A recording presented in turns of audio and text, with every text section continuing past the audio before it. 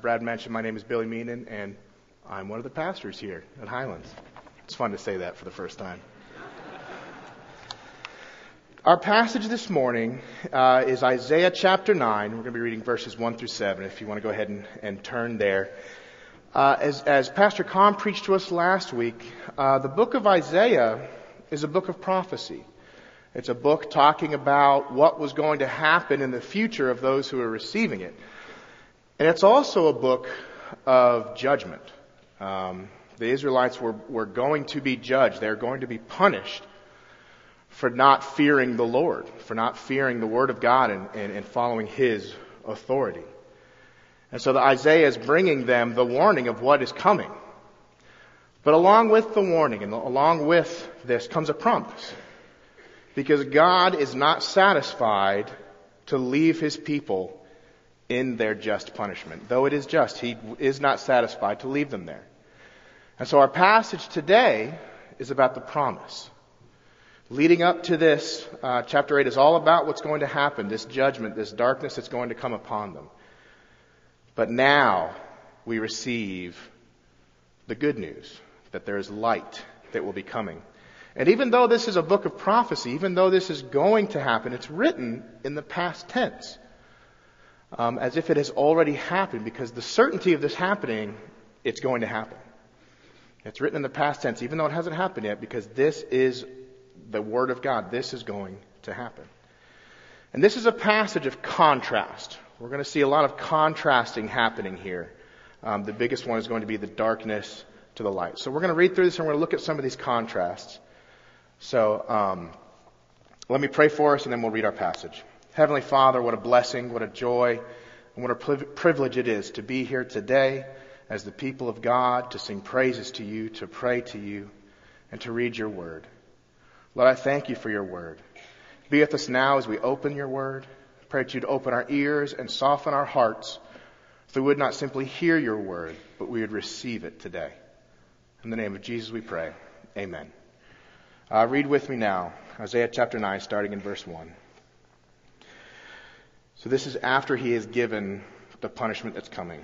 But there will be no gloom for her who is in anguish. In the former time He brought into contempt the land of Zebulun, the land of Naphtali.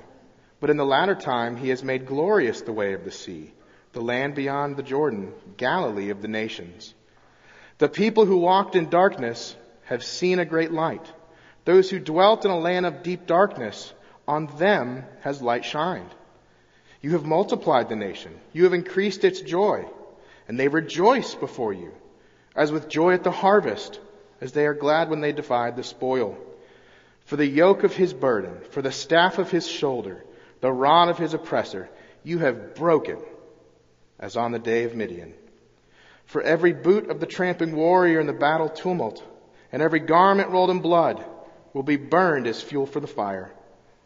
For to us a child is born, to us a son is given, and the government shall be upon His shoulder, and His name shall be called Wonderful Counselor, Mighty God, Everlasting Father, Prince of Peace.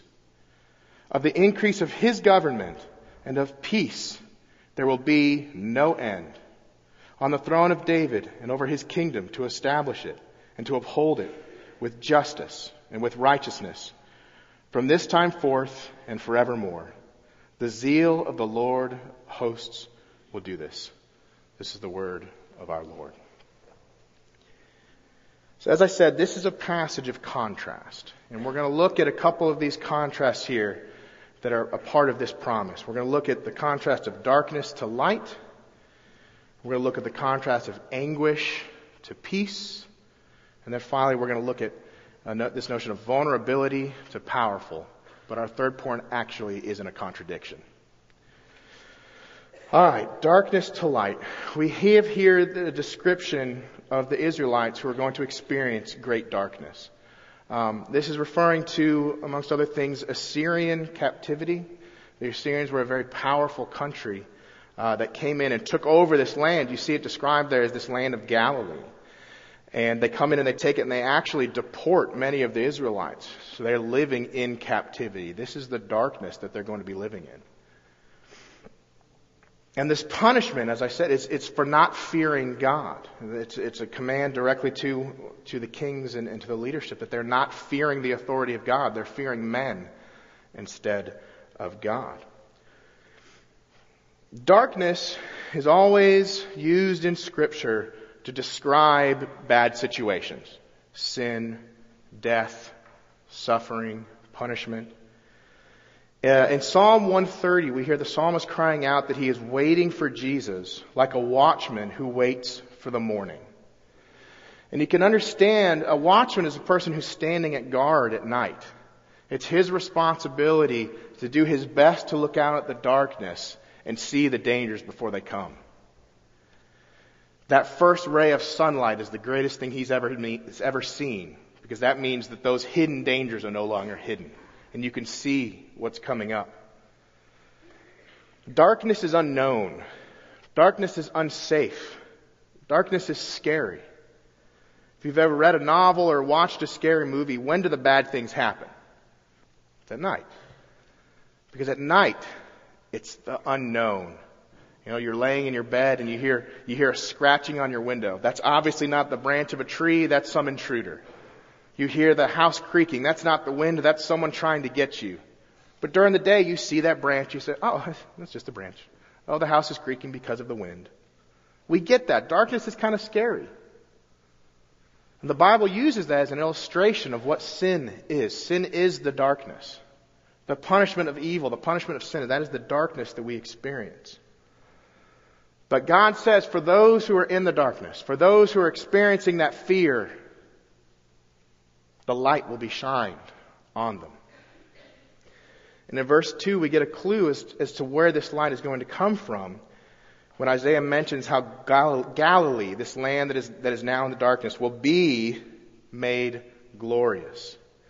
Now, Galilee should sound familiar because Jesus spent a lot of his time, a lot of his ministry in Galilee. In fact, if you read in Matthew chapter 4, he confirms that this prophecy is referring to the fact that Jesus started his public ministry in Galilee, this land that was once in darkness. So this light is the gospel. It's the truth of salvation through the life, death, and resurrection of Jesus Christ. It is that knowledge, it is that truth, it is that gospel that is the light that saves the world. Darkness to light, ignorance to knowledge, uncertainty to certainty. Jesus brings this light, and he starts in Galilee, this place that is under darkness. So what is this light? What is this light that Jesus brings? We go here and we read through verses 3 and 4 that talks about, if you go there with me, multiplying joy and the joy of the harvest and how they will be glad because the yoke of the burden and the staff of his shoulder, the rod of his oppressors have been broken as on the day of Midian. Isaiah is alluding back to a time in the Israelite history when the Midianites were a very powerful nation that again had put Israel into oppression. They were oppressing them. And they were doing that because they had the cutting edge technology of camels. And these camels, what they would allow them to do is that they could go for a very long way to attack and then retreat back. And so what they were doing to the Israelites is that every year at harvest time, they would swoop down upon them, take all their harvest, and leave because they had access to these camels. And so you can imagine the oppression that the Israelites were experiencing if year after year after year their harvest is stolen from them. That's darkness. The Israelites were left starving, hungry, unsure of what the future holds, on the verge of death. But God raises up a man named Gideon. And he commands Gideon to take the army and to go attack these Midianites, these very powerful nation. But along the way, he says, this is too many people. There's too many people here. This needs to be clear that God is doing this. So he eliminates them once, and then he eliminates them twice. They go all the way down to just 300 people. Gideon takes 300 people to attack the most powerful nation in that area. And he does so by a very miraculous way. He tells Gideon and his army to surround the Midianites at night. And with them, they bring torches that they hide under jars. And at the appointed time, they break the jars and they pull out the torches and they scream and they blow trumpets and they make a lot of noise. And what happens, the Midianites, who are this is in the middle of the night, they rush out of their tents and they actually start fighting against each other and they defeat themselves by these 300 men that were surrounding them. This victory was to show that it is God and God alone who delivers His people. It is God alone that can allow for 300 people to defeat the most powerful army in the world. And you can see what he's talking about there. He's talking about the joy of the harvest. This contrast of going from starvation to a harvest feast. He talks about being treated like a beast of burden to the yoke being lifted off of their shoulders to weightlessness. Verse 5, he says that they're going to experience peace. They're going to experience peace from battle and oppression and war. He says the boots of those who are oppressed, the battle garments that are covered in the blood of those who are being oppressed will be burned in the fire because there will be no more war against them. There will be peace. There will be harvest. There will be joy. There will be rest from their labor. And how is he going to do this? Verse 6, the greatest verse that we can read. For to us a child is born, to us a son is given, and the government shall be upon his shoulder. This child that will be born, says that the government will be upon his shoulders. It's interesting to note that the yoke of oppression is removed from our backs only when the yoke of authority is put on Jesus. It is under the authority of Jesus, it is under His government that our oppressions are removed from us. Our peace is given to us. And how is he going to do this? How is this child going to do that? Well, we get again some clues here in the names of Jesus. We read them in our call to worship as well. We have Wonderful Counselor, Mighty God, Everlasting Father, and Prince of Peace. Let's look at these words. He's called Wonderful, this child. His greatness transcends and exceeds the limits of our human understanding. He is a counselor. He is wise. He is wise beyond all human understanding because he brings with him his spirit of wisdom. His spirit of wisdom in contrast to the foolishness of human thinking. But not only is he wonderful counselor, but he is mighty. He is mighty God. This word that's translated there, it talks about heroic power. In this child, in King Jesus, we have the perfect combination of wisdom and power. We have to have both of those because power without wisdom leads to destruction. Wisdom without power leads to apathy or inactivity or ineffectiveness. King Jesus alone, this child, King Jesus alone is all powerful and all wise to rule with justice and love for his people. But not only that, he's described as the everlasting Father. Not only is he all powerful and all wise, but he is a king of relationship. He is a king that cares for his people like a father. Psalm 68 tells us that God is the father to the fatherless and the protector of widows. God does not stand off at a distance. He cares for his people.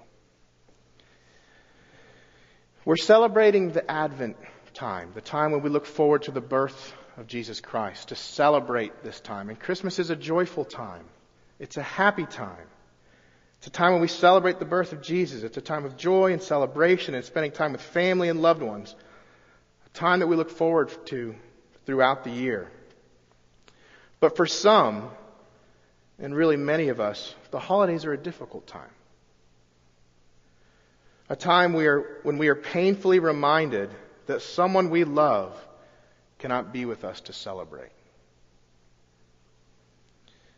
Last year, Al Mohler, who's the president of the Southern Baptist Theological Seminary, he published an article on Christmas Eve that was entitled "And Them That Mourn: Celebrating Christmas in the Face of Sorrow." And in that article, he asks and answers the question, is the Advent and Christmas celebration for those who are suffering?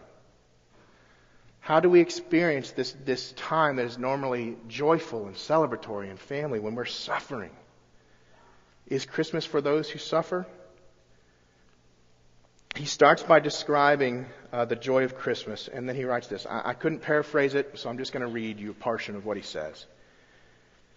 He says, "And yet the sentiment and joy of the season is often accompanied by very different emotions and memories. At some point, every Christian home is invaded by the pressing memory of loved ones who can no longer gather, of empty chairs and empty arms and aching hearts. For some, the grief is fresh, suffering the death of one who was so very present at the Christmas gathering last year, but is now among the saints resting in Christ. For others, it is the grief of loss suffered long ago. We grieve the absence of parents and grandparents, and aunts and uncles and siblings. Some, with the grief almost too great to bear, suffer the heartbreak that comes from the death of a child. Is Christmas also for those who grieve? Yes. Christmas is especially for those who grieve." The Apostle Paul, writing to the Galatians, reminds us of the fact that we are born as slaves to sin, darkness. But when the fullness of time had come, God sent forth His Son, born of a woman, born under the law, to redeem those who were under the law, so that we might receive adoption as sons. And out of the darkness came light. As the prophet Isaiah foretold, the people who walked in darkness have seen a great light. Those who walk in the land of deep darkness, on them has light shined. The same Christ is the Messiah who, as Isaiah declared, has borne our griefs and carried our sorrows. He fully identifies with and shares all our afflictions. He came that we might know the only resurrection from death, sorrow, grief, and sin. Your loved one was not created and given the gift of life merely for that chair now empty. Those who are in Christ were created for eternal glory. We must train our sentiments to lean into that truth. And we must know that Christmas is especially for those who grieve. That chair may be empty now, but heaven will be full. Remember, above all else, that those who are in Christ, though dead, celebrate Christmas with us, just upon another shore and in a greater life. Christmas is for those who mourn, because it's the news of Jesus Christ. It is only in Jesus Christ that we are able to celebrate through our mourning, in our pain. Because it is only Jesus who brings us from anguish to peace. Jesus came to earth as a child. Jesus came to earth to experience the life that we experience.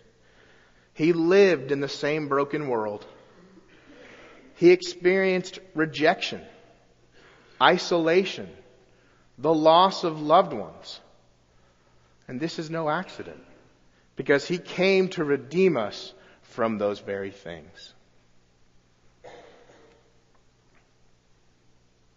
That brings us to the final name that He is described there, the Prince of Peace. He's able to do this because He alone is the Prince of Peace. This is the Hebrew word shalom. This is one of those words that just does not translate directly And we just cannot fully describe this word shalom with one word. Shalom. Shalom means completeness, wholeness, internal well-being, contentment, prosperity, harmony, and the absence of conflict. These are all things that we cannot fully attain on earth. These are all the things that we cannot attain on our own. These are things that we cannot conjure up in and of ourselves. It is only through Jesus, this child that has been given to us, that came as a vulnerable child, this Prince of Peace, of Shalom.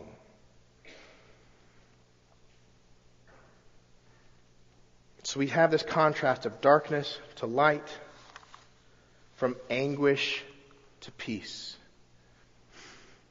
And then we get to our final contrast, this idea of vulnerability to powerful, but it's actually not a contrast. We have one more name, we have one more description of this child, and it's at the very end. It says, the zeal of the Lord of hosts will do this. The Lord of hosts, what does that mean? The Lord of hosts. Hosts is referring to the angelic army of God. We read that earlier, or we sang that earlier, the Lord of angels. We are surrounded by an angelic host, an angelic army. And Jesus is the Lord of that army. Jesus is the Lord of hosts, the angelic army that subdues and destroys evil. When we think of who Jesus is, when we think of how he came to earth, around Christmas time we think of the baby Jesus. And an infant is the most vulnerable human form that he could have taken, entirely dependent on its caregivers. This is something that you can't truly experience until you have your own infant in your hands and you realize it's completely up to me. This infant, this noodle-necked infant that can't even hold up their own head, is so vulnerable. This is how Jesus came to us.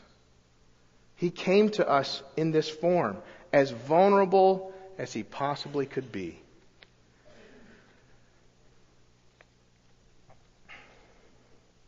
But this child is no ordinary infant. In this vulnerable nursing infant is earth-shattering, history-changing power. In this infant is the salvation of the world. Though he has this power, he came to us to live the vulnerable, afflicted, sorrowful, painful life in order to redeem us, in order to rescue us from this darkness. Here's the most amazing thing, or not the most amazing thing, another amazing thing about Jesus. Though he had that power, never once did he draw upon it to alleviate his own suffering. When you look at the accounts of his, and when he's wandering in the desert, and Satan comes and tempts him, part of what he's tempting Jesus to do is to draw upon his divine power to eliminate his human suffering. He refuses. He came to suffer. Isaiah calls him the suffering servant, because that's what he came to do. This infant, this child, the greatest power that has ever come. And not once did he alleviate his own suffering. Jesus is so powerful that he saved the world, not through his power, but through his weakness, through his death. Think about that. Our God, our Jesus, is so powerful that he saved the world in his weakness. Our God is so great. This child that was given to us is so great. He saved us through His weakness, through His death. And He did so willingly. No, He came to earth knowing that He was going to do that for us. So here we don't have a contrast. We actually have a paradox. This vulnerable and powerful. In this child alone is both. It is only because He is who He is that we are saved. And that we are able to be joyful in our grief. Now, this passage is telling us a lot of things. One of the biggest things that this passage tells us is that this isn't as good as it gets. What we are experiencing now isn't as good as it gets. Times like Christmas and times where we have time to set aside for celebrations are wonderful times. Times that we get to spend with family. Times that we get to spend with the body of Christ. They are a blessing and they are a joy. And we enjoy them. And we're called to enjoy them. But that's not as good as it gets. Your best day is merely a shadow of the greatness that awaits us. Merely a shadow of the greatness that Jesus died for. We too have prophecy. We have prophecy in Scripture that has not yet to come true. And that's the prophecy of when Jesus will return. And just as Isaiah writes to the people then in the past tense, we also have passages, the book of Revelation, that describes what's going to happen at the end times when Jesus returns. We too are waiting for Jesus.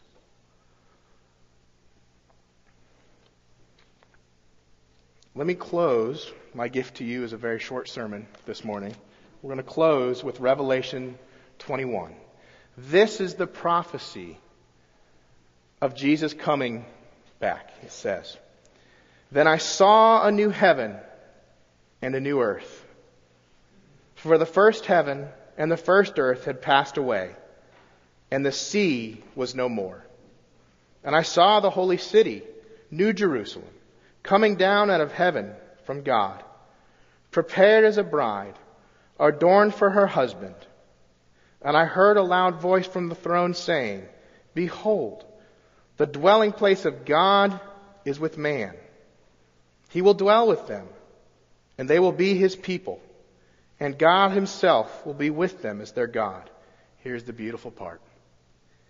"He will wipe away every tear from their eyes, and death shall be no more. Neither shall there be mourning, nor crying, nor pain anymore, for the former things have passed away." This is the reality of the child that was given to us. There will be a day when there is no more pain, when there is no more death, there is no more cancer, there is no more loss, there is no more loneliness, because we will receive the perfect shalom, completeness, wholeness. Dear friends, enjoy Christmas. Celebrate Christmas. Remember those who mourn. Reach out to those who are suffering. Share this joy. Share this bounty that we've been given. But hope. Christmas is a time of hope. Christmas is a time of looking forward when there will be no more pain.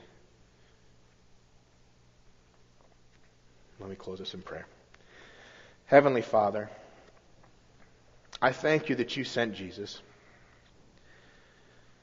I thank You that You were not satisfied to leave us in the just punishment that we deserved. That You sent Jesus as a vulnerable child to live the life that we live, to experience ultimate rejection and ultimate isolation. When He died on the cross to take Your wrath in our place. Lord, I pray that You would make that real to us, especially during this time. Lord, I pray for those of us who are struggling with this, who are struggling with doubt, who may not be convinced. Lord, I pray that You would pierce their hearts with Your truth, with the light. of the knowledge that Jesus Christ died for us. Lord, help us to look forward to that hope, to that shalom, to that wholeness, that completeness that comes only in Jesus. Help us to understand that this isn't as good as it gets. It gets much better. Lord, I thank you for everything that you've given to us. I pray that you would allow for us to celebrate and be joyful. But give us comfort, give us peace. Alleviate our suffering during this time as well. Lord, I pray that in all that we would do, we would seek to glorify you in the hope of the new heavens and the new earth. In the name of Jesus we pray.